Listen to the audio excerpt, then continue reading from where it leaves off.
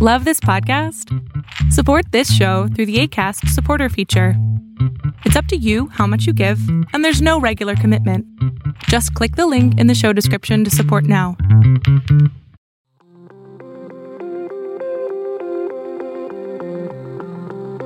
This is the Aranex podcast, a show bringing you the news and opinions of the changing shape of the shipping ocean and maritime space. I'm Craig Eason, editor and owner of Fathom World, a website and regular newsletter for anyone who wants to know what's going on the seas. In this episode of the podcast, we have... This is an idea that I got in high school when I was arguing with my teacher. I told him we would go and use the wind again in sailing, and he said it was just a hilarious. We had so much oil that we don't have to use the wind again. An Icelandic startup with a containerised wind turbine for ships. It's part of a €9.2 million funded project to see how its system, photovoltaic cells and wind assist technologies, can be combined to give ships a chance to reduce fuel use and emissions. There's the story of the unfortunate Dirty Bottoms.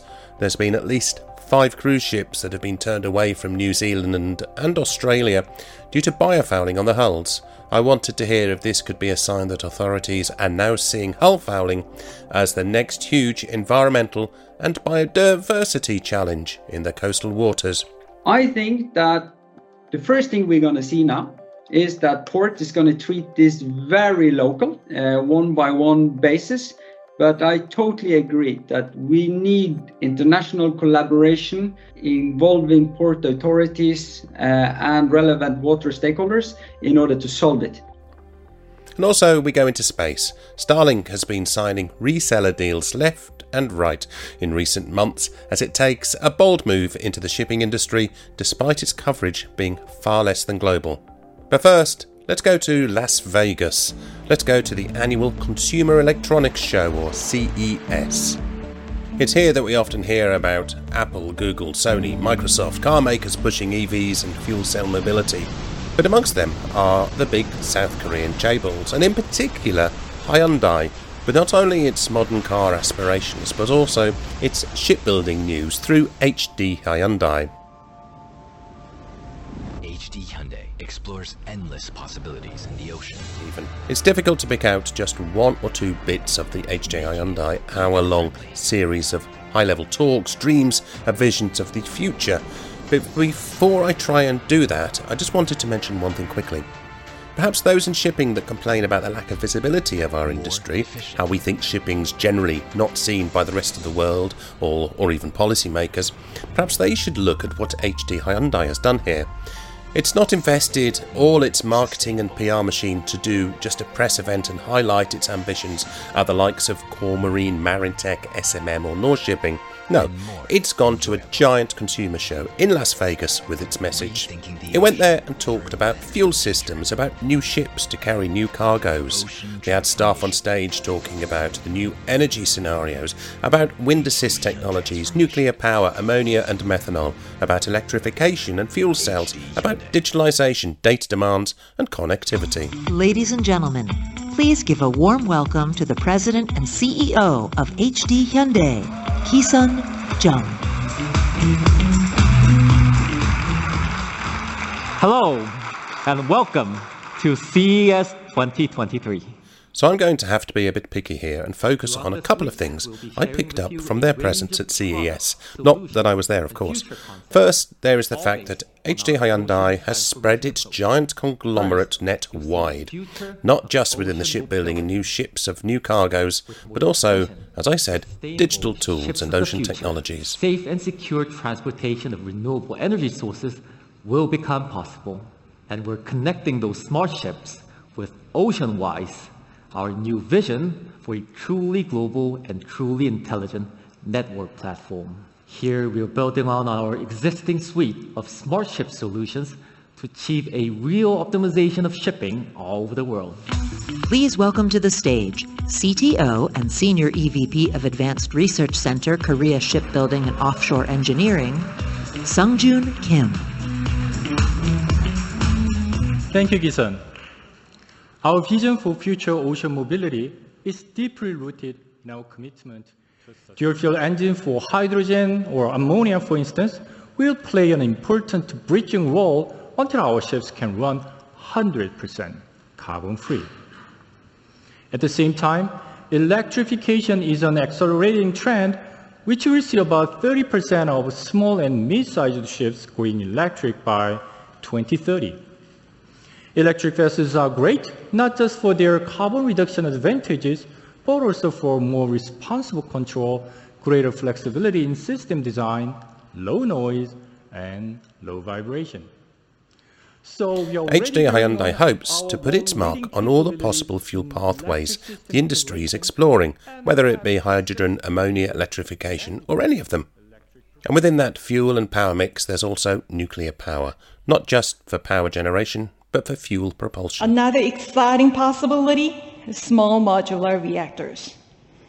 These next-generation nuclear fission reactors are only 1/6 the size of conventional nuclear power plants, small enough to go on our ships, and more secure with enhanced safety features.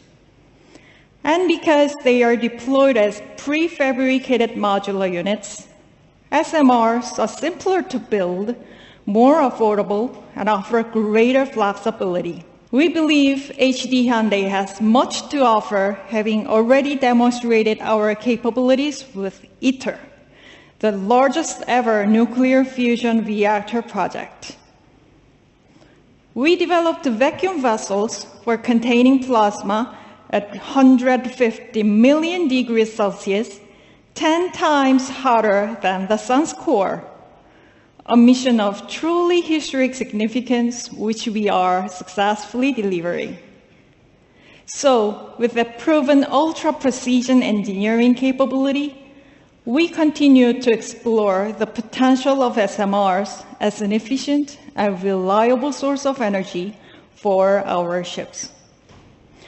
We can also use them on our HyFlow platforms as part of ocean energy clusters that will turn our oceans into new spaces for sustainable energy production.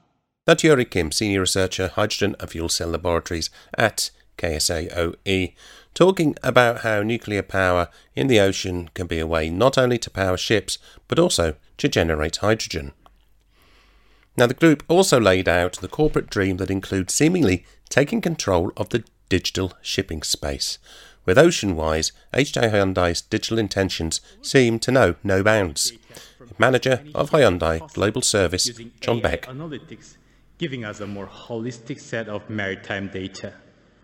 Our ISS Smartship platform has been operational since 2019, collecting tons of data from hundreds of ships, with hundreds more to come. It uses navigational and operational data to optimize performance for higher efficiency and safer journeys. Today, we are introducing ISS 2.0, integrating AIS data from every ship operating worldwide in real time, along with sea conditions and satellite images. We are also adding our proprietary data gathered over decades about global shipping routes and major ports. With advanced machine learning, we can process and analyze this vast amount of data to gain smarter visibility of the global maritime ecosystem. This lets us optimize journeys using AI algorithms and real-time information on what's happening en route.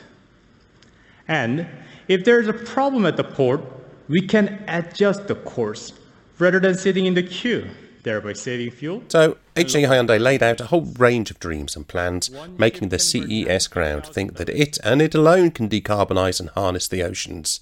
It was the kind of extravagance and storytelling one expects from Las Vegas, but it was certainly one way for the future of shipping to be seen by more than shipping people with their built-in doubts and economic focuses and needs.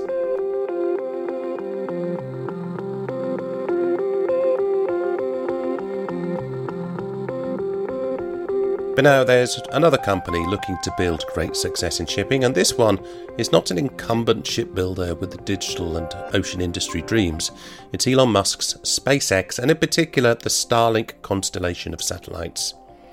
We've all heard of Starlink. It's this extravagant and likely to be realised plan to put up about 12,000 and some say over 40,000 low Earth orbit small satellites into space to give the whole world affordable broadband access.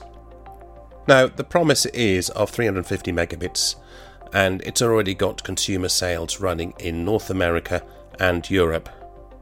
But in recent weeks, I've noticed a growing number of press releases from communication and connectivity outfits saying how they've become Starlink resellers. It's the like of Toto Theo, Speedcast, Marlink, Castor and others now selling Starlink packages along with those from the likes of Inmarsat, Iridium and the regular VSAT crowd. This is potentially good news, and I wanted to know what it though means, especially as there's been some concerns about the lack of global, even deep-sea coverage of the Starlink network, and also whether capacity is holding up given its popularity with the landside consumers. Valor Consultancy is a UK-based satellite intelligence company watching the satellite business trends, and I spoke to researcher Alicia Sims about this move to bring in resellers to find shipping customers. The strategy of Starlink is really interesting, the way it changed. So they went from direct to market to straight to these resellers. So recently they went with Marlink and interestingly Castor Marine first. And then recently in this past week, they've gone with Navarino and IEC Telecom. I think the impact of that is going to be quite huge in a way. I think it's going to create waves because they've kind of gone for, well, Marlink and Navarino are huge players in the market. So I think going through these resellers that already have a huge presence within the maritime connectivity market, I think that's going to open their customer base quite significantly. So I think due to them changing the strategy, due to them doing this, I think there's going to be a wider impact. Well, one of the things that we've seen is a large number of satellites being launched by Starlink, over 3,000 satellites, but as yet it still doesn't have global coverage. Is this impacting its strategy? What can you tell me a little bit about its plans here with a number of satellites and what it's then going to be able to offer to the maritime industry? Because shipping is global, it wants to see global coverage, and surely with a regional or limited coverage, there's only so much that Starlink can offer at the moment. So there is drawbacks to Starlink at the moment. There's been a lot of complaints about their capacity not being high enough. So it's recently reduced to 10 to 20 megabytes per second, just because there's kind of too much demand on the system. So this is something they're working on. So SpaceX has recently had permission to launch another 7,500 satellites, just so they can improve their capacity, improve their coverage. So I think for them to grow and impact the market as much as they could do, they really need to work on this capacity issue. And if they do that, then there'll be a huge significant change. But obviously it is one of the drawbacks of the growth.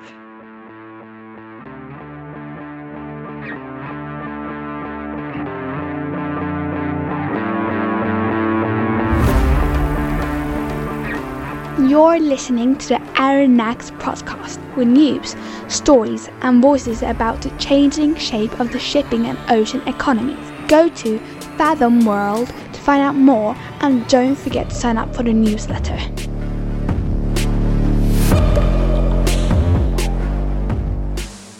Now, let's talk about the wind. Putting a small wind turbine in a small boat is not new. Go around any yacht club and you'll likely see these small propeller-like systems, enough to help yachters recharge radio and other batteries on board. So why not couple that with wind assist wing sails, photovoltaic systems too, and vastly enlarge the technology and try and see how it'll work on cargo vessels, a bulker perhaps, or a container ship. The EU-funded Whisper project is going to try and just do that.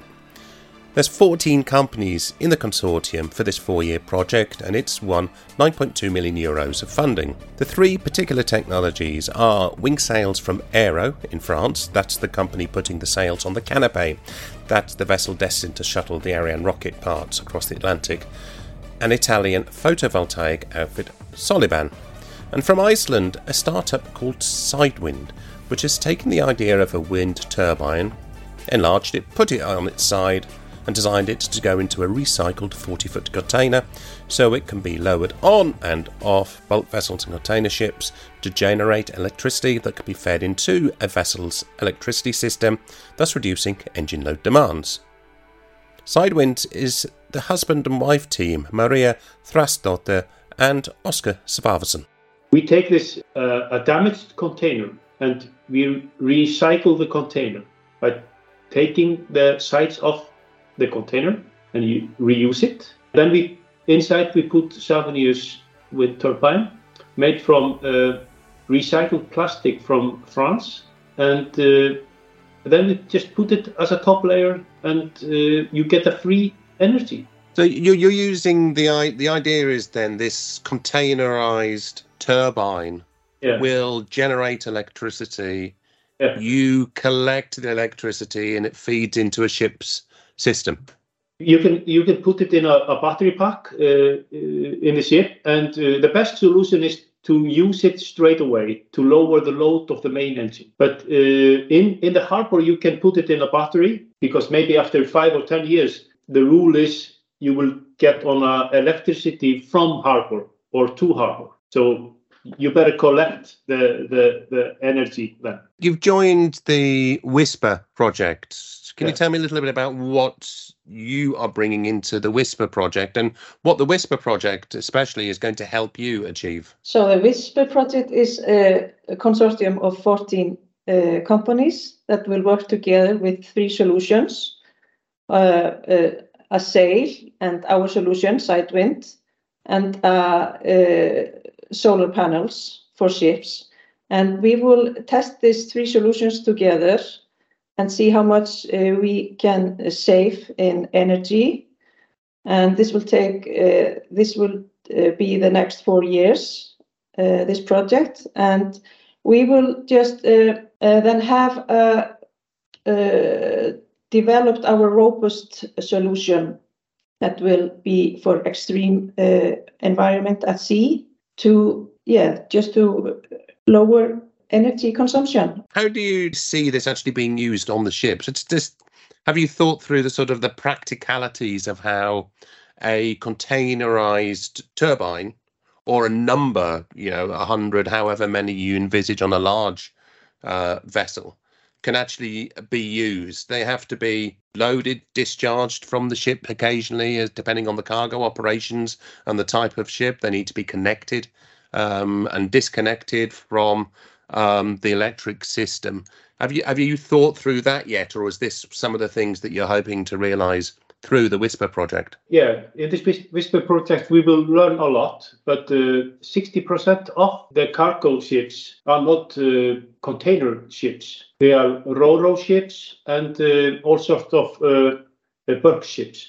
So you don't have to move this wind turbines on these ships, but we have it in a container because then you can use the infrastructure of the ports and harbors. So it's no problem, but it takes a little bit of time, but we just have to calculate how much it will cost. And finally, let's go back to the beginning, right back 18 years or so, however many years. Where did the idea come from? And how long have you had to wait for it to be realised? Yes, this is an idea that I got in high school when I was arguing with my teacher. I told him we would go and use the wind again in sailing, and he said it was just a hilarious. We had so much oil that we don't have to use the wind again. But it was very expensive to produce wind 30 years ago. Now, today, it costs 1/3 of the amount that cost it 30 years ago. But in the future, it will maybe after 10 years, it will cost maybe 1/3 of what it costs today. But it's always getting cheaper to use the wind for energy. Maria Þrastardóttir and Oscar Svavarson, who founded Sidewind, a neat and mobile way to generate kilowatts of power using a containerised wind turbine, having been told by a school teacher it'd never work. Now, when I saw this project had won over €9 million from the EU Horizon programme, I thought it was possibly the largest amount ever awarded to a wind assist project. What I do know is that there's already about 25 or so vessels afloat, many more coming soon, that demonstrate the potential of wind power or wind assist propulsion to reduce fuel use. And shipping being shipping, the more proof there is a technology works, the more likely operators and owners will begin to take note. I asked Gavin Allwright at the International Windship Association what this means. This, along with a number of other projects that have been coming through the pipeline from the EU Horizon project and other projects, really does show that the EU is stepping up and putting the money into the projects that are looking not just at wind propulsion, but the integration of direct energy sources, so solar, electrical generation through turbines, and direct wind propulsion technologies. So I think we've seen it on a policy level, that there's an increasing understanding and appreciation of what wind propulsion can bring to the table. And it's available today. And the technology is pretty much a no-regret technology. But also, when we're seeing projects like this coming through quite a competitive Horizon process, means that the value is being really appreciated. So we're probably looking at only a few % of projects getting through. And when we have wind propulsion and other direct renewable energy solutions coming to the top of that, I think that shows the appreciation of these within the Horizon process, but also within the wider EU framework as well. Gavin Allwright, Secretary General at the International Windship Association, and you could read more about this project on the Fathom World website.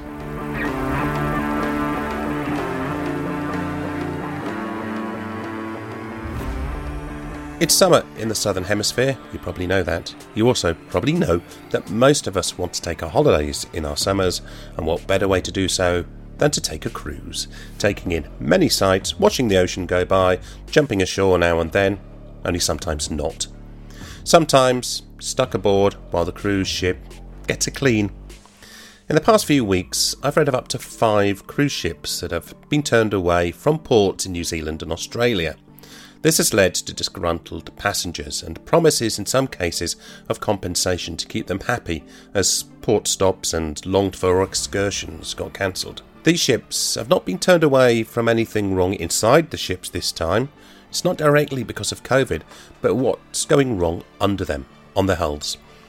Biofouling is rapidly being seen as a key vector for invasive species, and ports are increasingly concerned about the risks of letting ships into their waters where invasive weeds, crabs, larvae of many species and such can detach and start colonising. We all know how bad the problem can be. We've seen how the industry tried to resolve the problem with ballast water. But ballast water now has an international convention to try and reduce the risks, while there's only international guidance on invasive species and efforts to collate best practices through projects such as the IMO's Globefouling partnerships. But it seems to me that 5 cruise ships back in service after lockdowns and travel bans hit the cruise ship companies hard is telling us something about how authorities are taking biodiversity risks much more seriously.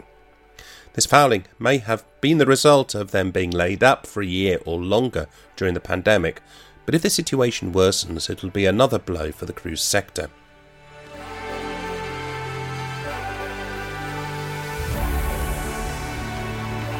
The stories about the cruise ships also comes just weeks after nations attended COP15 on biodiversity in Montreal and agreed the Global Biodiversity Framework, with its 4 overarching global goals to halt human-induced extinctions and biodiversity threats. The Convention on Biological Diversity lists invasive species as direct drivers of biodiversity loss. I talked to Tor Osterwald at EcoSubsea. Osterwald has been extremely outspoken about the need for global regulations, and I asked him about these trends and if he thinks the industry should be worried. The last vessel I saw was cleaned 27 kilometers outside the coast of Australia. But we have incidents like the Marigold. That was the first ship that was found to have to leave the country of New Zealand, was supposed to stay in Tauranga for 9 days. And they said that, okay, we'll come back clean, New Zealand, but we'll go to Fiji and clean. And in that instance, the media got in touch with the government of Fiji, and they replied that this dirty vessel is not coming into our waters either. And they asked why, and they said for the same reasons as New Zealand. So I think that we're going to see growing challenge, which is close to a catch-22, where more and more ports are going to ask these questions about biodiversity and the status of your hull. But there's going to be more and more challenges and bigger deviation for ships to get this service done. Otherwise, it would need to happen in open waters with unsafe methods that we've seen happening many times over the last years. So when you say in open waters, well away from the coast where the risks of an invasion of some species is considered to be a lot lower, but presumably using divers and not robotic systems like yours. Yeah, so you're doubling the stakes, right? Because number one, it's in international water just because no one can say you're not allowed to.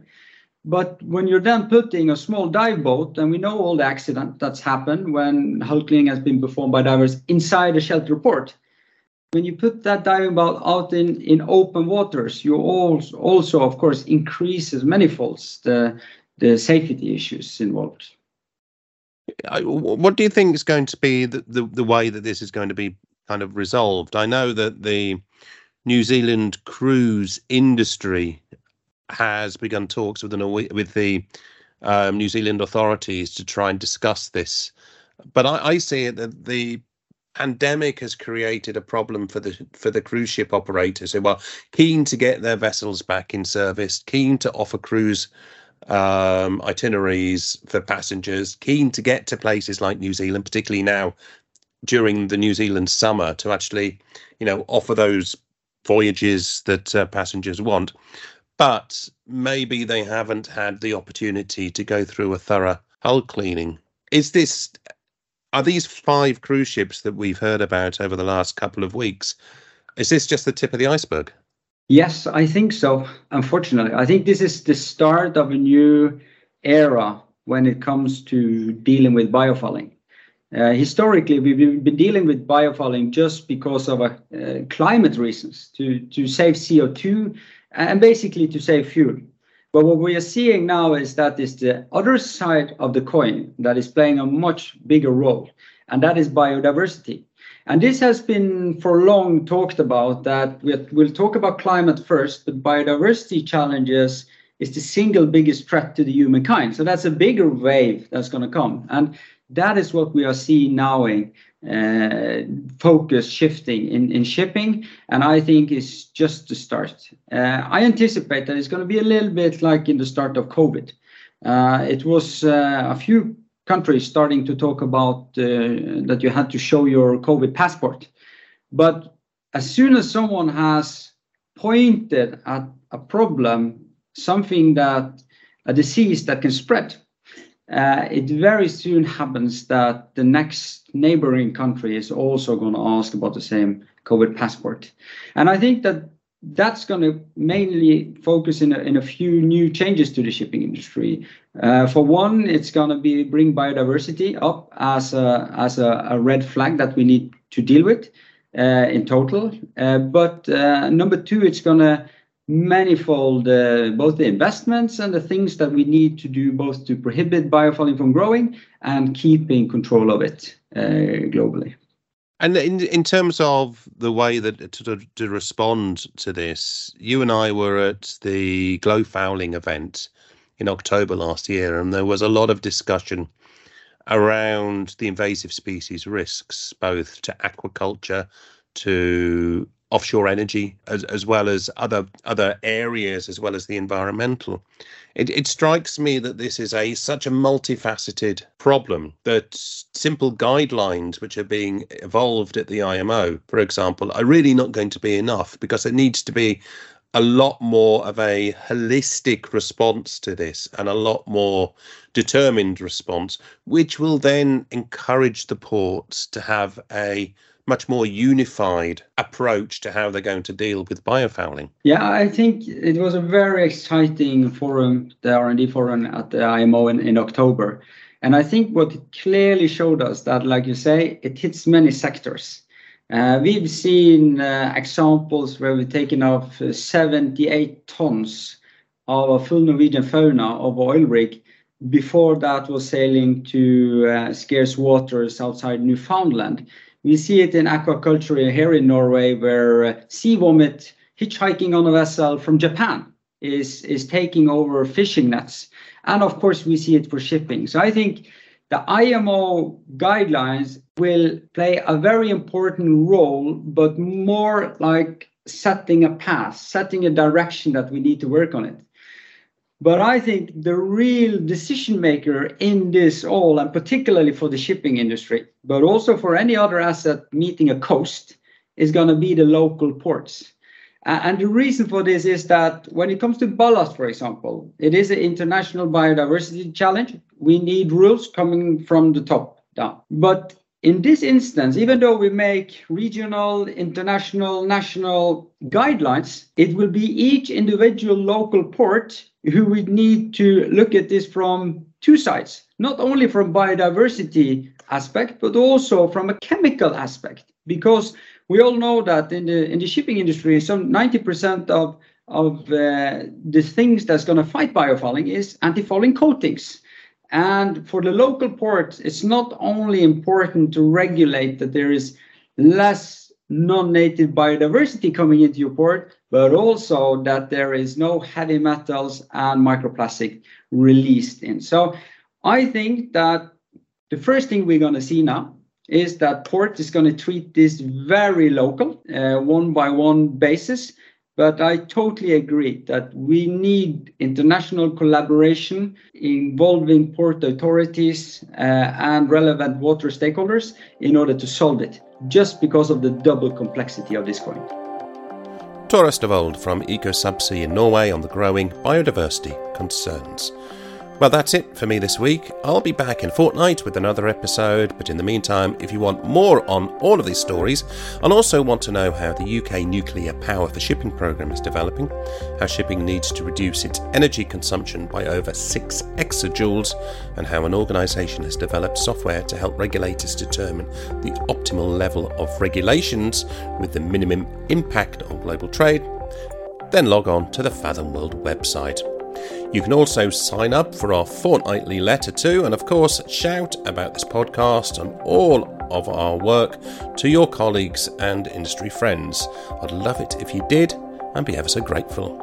It's been fun putting this together. I'm Craig Eason, and goodbye for now.